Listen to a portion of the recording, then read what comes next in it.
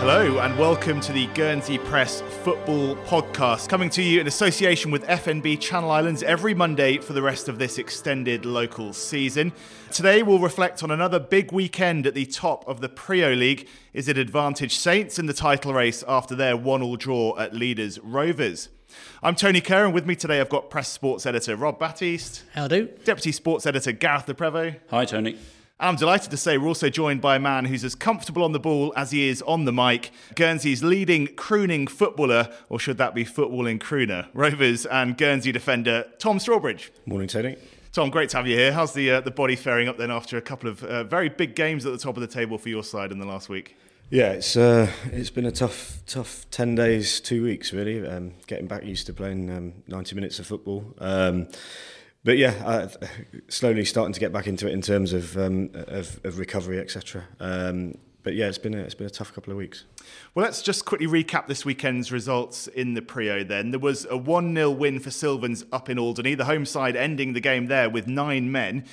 Bells beat Manza 1-0. Gareth was at that one, so we'll hear a bit more about that shortly. At North, 2-1 winners against Rangers, and as I mentioned, it finished 1-1 between Rovers and St Martin's in the big one at Port Soif.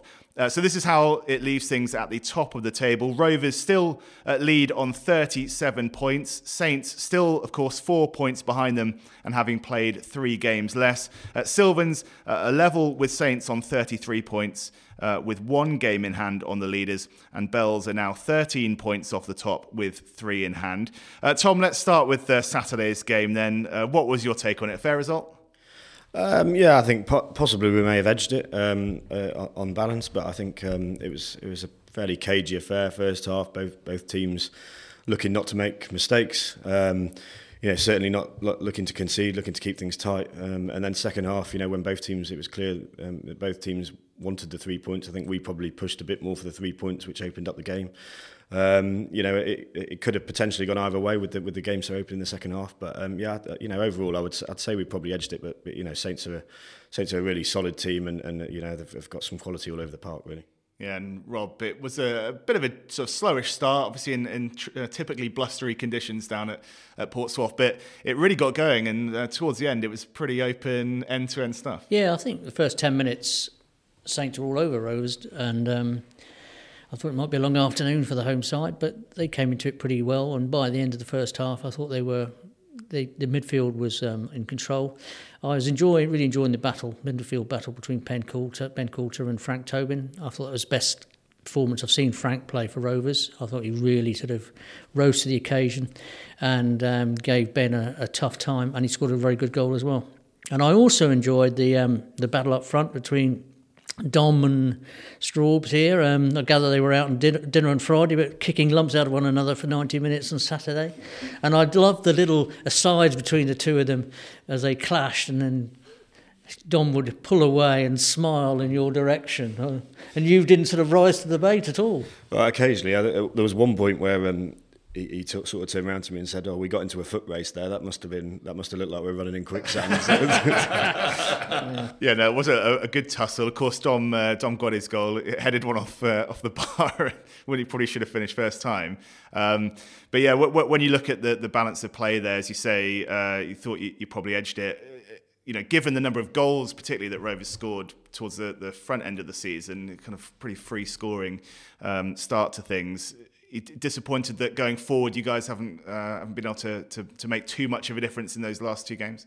Yeah, I mean, last week more so. We had multiple really good opportunities against Sylvans to sort of put the game to bed and didn't take them. That was frustrating.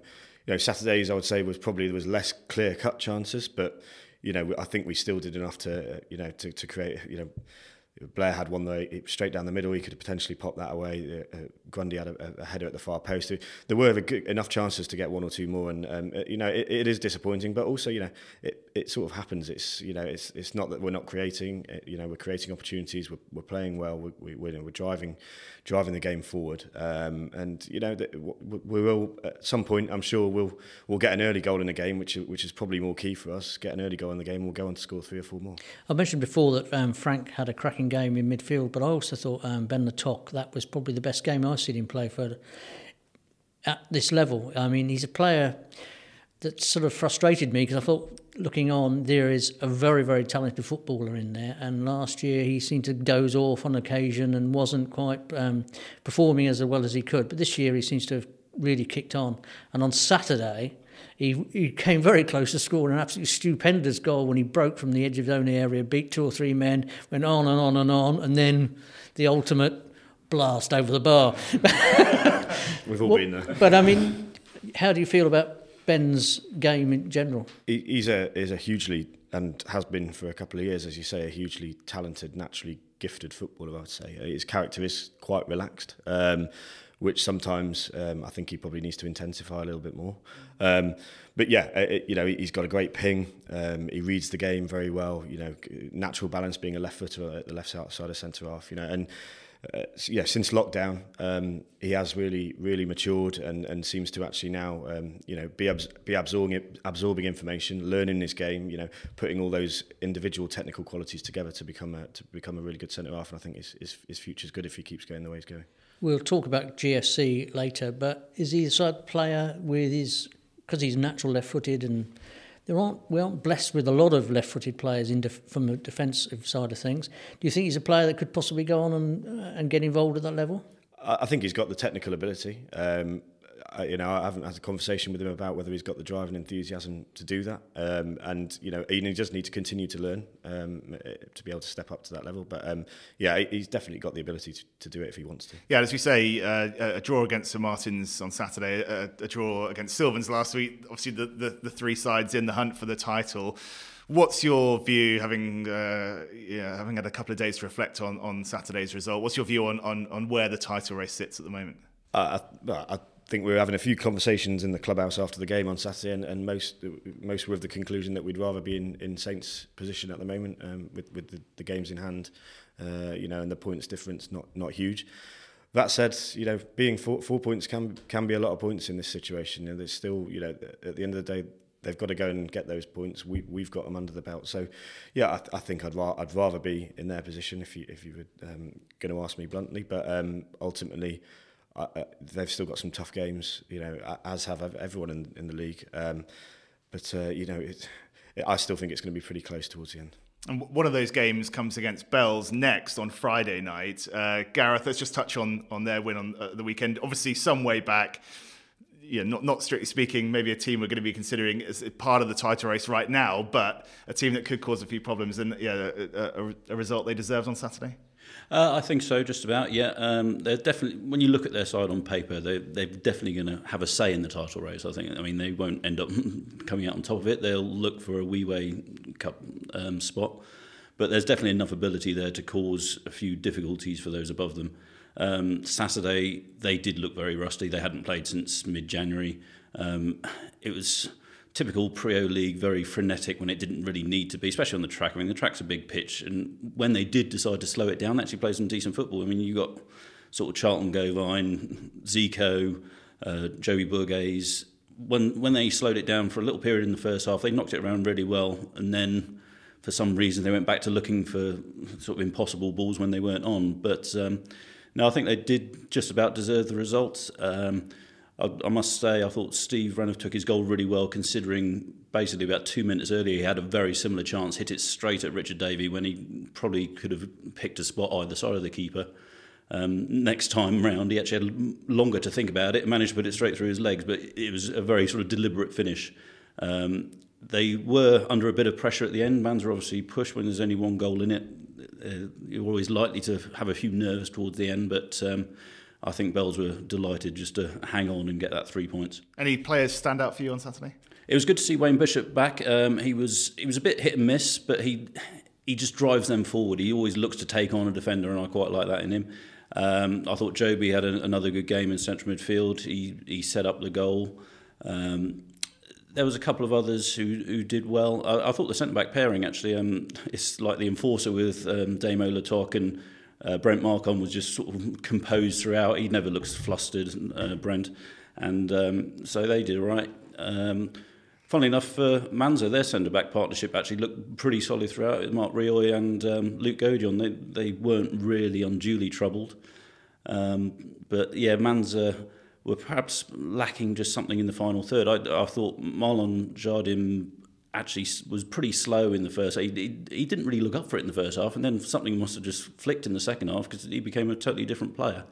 And he perhaps should have scored one. He tried to curl one in the bottom corner and just he overdid it and hit it straight at the keeper. But they could also cause a few upsets along the way in the rest of the season as well. Yeah, and Tom, we've obviously spoken on the podcast, a bit about. There's been a lot of focus, obviously, on Rovers, Sylvans, and Saints, at the sharp end of things. But when you look at the other teams in the league this year, are there sides that you'll be slightly more wary of coming into this run-in and that have impressed you?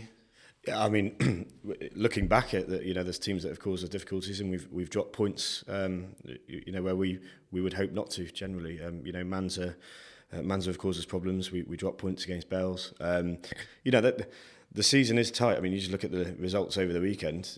No teams really ran away with any of the games, and I think that makes for compelling viewing for the neutral. But it's also really, really exciting and great to be a part of as a player as well. Yeah. Yeah, and I know not all of the Guernsey FC players have sort of picked up the Premier League mantle this year, but for you, clearly very committed to the Rovers side. Committed to the season. How big has it been for you to have this kind of competitive kind of Prio title race to get stuck into? Yeah, we're obviously in a massively fortunate position, despite the second lockdown. A month or two back. It's very fortunate that we've been able to get pretty much a full, albeit slightly interrupted season under our belt. On a GFC front, whether that gives us any advantage, the fact that the boys have continued to tick over, or the majority of the boys have continued to tick over and get regular football in, competitive football in, I don't know. But, it is good to be a part of a strong competitive league, yeah, for sure. I'd like to know, after season away with GFC, where you played very well, obviously, how do you feel Rovers have progressed in the time you were away? Because you obviously were involved previously. How do you see the side now? Yeah, I mean, it's a. If you just have to look at some of the players that aren't making the squad, we left out, Dale Webb, for example, for the Sylvans game, and he's been an absolute shoo-in for the last three years, certainly in the squad. It's a strong group, and the fact that a lot of it is homegrown development is really enjoyable to be part of, and long may it continue.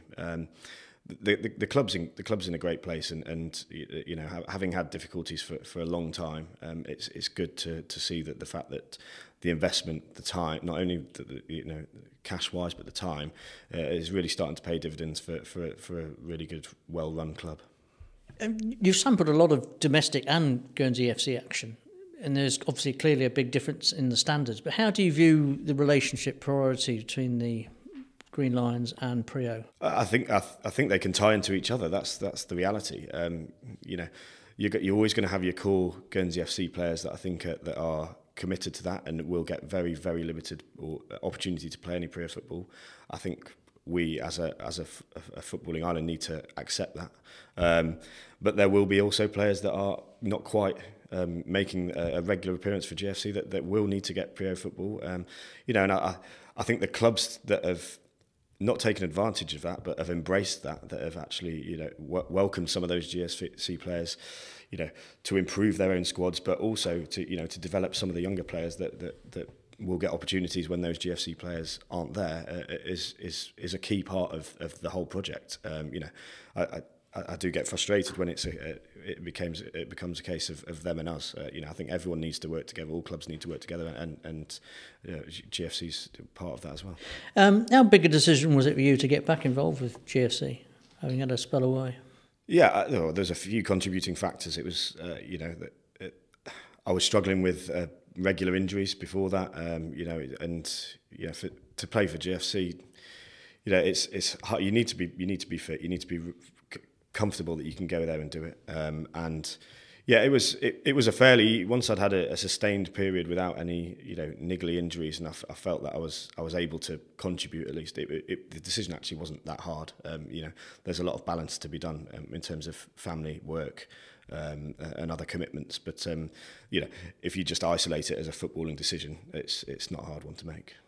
Going back to your battle with your old mate Dom the other day, I'd be intrigued to know which local forward you find the greatest difficulty playing against. Because we talk about we've talked with Chris Tardif about who would perhaps lead the line and get Moratti if we ever had one again, and obviously Ross is probably not quite the number 9 as he may well have been in the past. He's more a 10 and a floating player. So that leaves the people like Sam Murray, Finn Whitmore, Carl Smith, etc. Is there Dom Young, of course? How do you view that sort of number 9 role? Who don't you like playing against? They all present sort of a different challenge, I would say. Dom, aerially is really tricky to play against. He'll win a lot of ball in the air, and phases of play can develop from that quite easily. Carl Smith, I would say, is a challenge to play against, because not only is he's strong aerially, but also he's got a really good first touch. His hold up play is good. So it's slightly a rounder game, I would say, and he's always a challenge to play. Same with Muzzer. You're always going to have a good physical battle with Muzzer, and it's very very enjoyable to be part of. I would say if Charlton was obviously playing as a high number 9, he would be incredibly challenging to play against, but he seems to be playing a little bit deeper at the moment. It's those bigger physical players probably create the biggest challenge, I would say. And Finn, you play with him, of course. Do you often think, I'm glad I'm on his side rather than against him? Yeah, obviously get a chance to play against him in training, and I've come to the conclusion a few occasions that the best way of stopping him is fouling him. And I think that's probably a compliment. The other player that I really do that with would be Alex Scott for GFC. I was like, the only chance I've got of stopping this bloke is to give him a little kick. So. Finn's a good player. He's still getting back into it, I think, after lockdown. But again, a bit like Carl Smith, not only has he got that real strong aerial ability, but he's got a really good touch, and he's a powerful driver of the ball. Once he gets going, he's really hard to stop. And he's very unpredictable. Yeah, which is a good thing in some ways, but it's a challenge in others for those playing around him and trying to build a phase of play. But yeah, I mean that unpredictability probably gives more benefits than it does downfalls. So who would you pick at number 9 against Jersey? That's a really tough one. I'm going to go biased unashamedly and say Finn. Well done. We got an answer out of it. Well done. You mentioned Alex Scott there. We've talked a lot about him in the last few weeks. Obviously, the rapid progress he's made just in terms of representation, getting into the Bristol first team squad, the contract, and then playing for England under 18s. What have you made of the progress he's made, and what was it like to train with him a few months ago? It's just fantastic to see. I think the progress he's made in such a short amount of time, not just since he's been away, but in the build up to that for GFC. I remember a game away against, I think it was Haywards Heath, where he got possibly his first start, and the opposition were majority over 6 foot, over 90 kilos, trying to kick lumps out of him, and he was just gliding. The way he just was travelling with the ball, gliding through challenges, and coupled with the fact he's got a decent strike on him and a decent head on his shoulders, it'll be interesting to see where he goes from it. But it's been a good start for him, that's for sure. Yeah, perhaps we'll just look to the future a bit in a moment. I want to give a mention to one young side for their performance this weekend. Vale Rec under 18s went into the weekend having lost all 10 games they'd played so far this season, but they got their first win on Good Friday, beating St Martin's 2-1. So congratulations to them. North, runaway leaders in the Ravenscroft under 18 division this season. They've won 9 from 9. Sylvans sitting second in that one. Yeah, Tom, what's your take on the way things are shaping up in terms of the next generation of Guernsey football? And you've seen quite a lot, and I know that Big Fowl has been getting some of the under-18s involved in GFC training. Are you encouraged by the direction things are moving in? Yeah, definitely. Some of those, whilst we haven't had a season of Guernsey FC football, we've trained pretty regularly and involved the under-18s in that, and that's been really enjoyable. And actually some of my favourite training sessions of the season have been getting competitive with the under-18s. It keeps it fresh. They, as an older player, they keep you on your toes, but also that group in particular is the one I've had the most exposure to. That their willingness to their willingness to learn, their willingness to listen. There doesn't seem to be many chips on shoulders, which at that age can be a challenge. But I think that group looks strong. On a more general basis, I hope we're not losing old-fashioned centre-halves. I don't see a huge amount coming through. That concerns me a little bit. And also, goalkeepers, I think, are now required to be, because we look at the Premier League as the benchmark. They're required to be footballers. When again, there's still a place in the game for a proper goalkeeper. A good old-fashioned goalkeeper who, might not be the best footballer, but still does the job with the gloves. How do we sort of remedy that then, in terms of particularly the centre back side of things? Is it just an unfashionable kind of position for youngsters to want to play and get their kind of elbows and knees dirty? Yeah, I mean the simple answer is to turn off the TV and go and play. I think the reality is you look at the centre halves in the Premier League and they're all potentially could be midfielders. They're all players that like to get the ball down. We've all had to develop that. The old-fashioned centre halves have still had to do that. But I actually, I just the difference between us and them is obviously huge. And if you look at the GFC level, out and out centre halves are a key part to every team in that division. A key part to the foundation. Yeah, they might not be the best ball players, but if we're looking at the future of Guernsey football, we still need to be producing those footballers. Well, it seems like there could be, with the season out for GFC, it could be a reasonable sort of transition period in terms of some players, some of the older heads moving on, and a bulk of younger players coming through to kind of fill that gap. Do you think you'll come out the other side of this with the same level of motivation to turn out for GFC?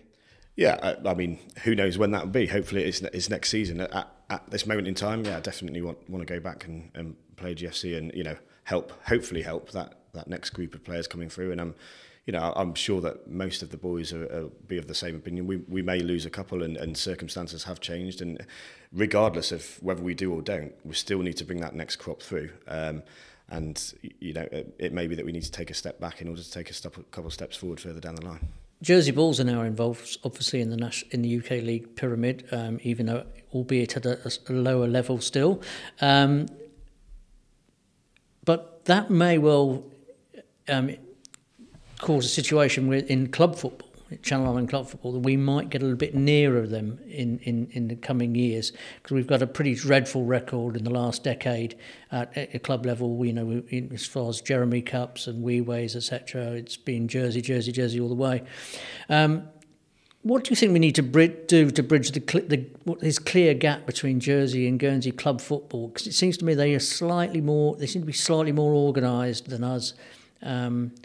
Even disregarding the GFC situation. Yeah, I mean I think that is the key. It's hard to disregard the GFC situation because I think that is the driving factor. I would argue that we're in front, or we have been in front of them for some time, which on the one hand, we may have fallen behind in club football because there was that initial phase where you take the best 18 players from the Premier League. That's going to have a detrimental impact to the local league. I think we're now catching up, and it was always going to be. I remember thinking at the time where I wonder how long it will take for us to get back to where we were, which was incredibly competitive in all formats locally. So I think we have been in front, and unfortunately, the competitive between the two islands. It's been a symptom of us progressing the top level of the game, but I think the rest is now starting to catch up. Well, we're going to get a Guernsey Jeremy Cup winner this season. Yeah, it'd be great. First time in a decade. Yeah. Well, the one thing I'd like to ask you, mate, seeing as I don't know, are you still officially qualified as a referee? Because you have done some refereeing before, but I don't know if the qualification lapses. I did qualify as a referee about 12 or 13 years ago. Yeah. But is that something you'd look to do once your playing career's over, or perhaps go the coaching route? I mean, yeah, obviously I've been for the last 4 or 5 years been coaching the under-21s with Angus, which is thoroughly enjoyable. But obviously the time commitment to do that isn't huge. I don't know is the answer. I enjoy coaching a lot, and I enjoy certainly coaching groups that absorb and listen. But I do I would like to give something back in terms of officiating, and I think that for someone who can be critical of officials, it may be putting myself on a pedestal. I wasn't going to say that, but you have a way of talking to them because you've been one. I think you're a bit more subtle in the way you approach them than some others are. Yeah, possibly. There's some good officials out there. I think Tony Sarr had a great game on Saturday. He did. He did very well. I was impressed by the way he just kept the play going and wasn't blowing for very small infringements. Just it had to be a real clout for somebody to be blown up. As you say, the battle between Ben and Frank was really enjoyable to watch. I'm sure it was enjoyable for them to be part of, but also for Tony to allow it to develop the way it did, I think was key to the enjoyment of it, which is good. Well, that's just about all from us for now. Let's just have a quick reminder of this week's fixtures then. Vale Rec host North on Wednesday night. As we mentioned before, St Martin's host Bells on Friday. Then there's 3 games on Saturday. Vale Rec welcome Alderney. Sylvans face Manza. Could be an interesting one there. And it's top v bottom as Rovers face Rangers. Please hit follow or subscribe to get the latest episodes of the Guernsey Press Football Podcast straight to your device. Do leave us a rating or a review as well if you can. It all helps to spread the word. We'll be back on Thursday with another episode of the Guernsey Press Sport Podcast. For now, though, take care and we'll see you soon.